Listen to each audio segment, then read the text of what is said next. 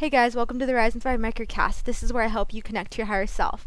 So I want to continue my story about my experience with manifesting. So my whole life I had a lot of, in-person jobs, and I didn't really know how I could work from my laptop, but I knew it's what I wanted, and I knew that the universe would figure out the how for me. So I wasn't too concerned on how I was going to figure it out, but I knew that's what I desired. So I just continued to close my eyes and visualize what a typical day looked like for me in my ideal reality. And that was clocking in when I wanted to, being in a tropical place, feeling very relaxed, and being my own boss, really. So I did that and started earlier this year. And now, a few months later, I've had that experience for myself.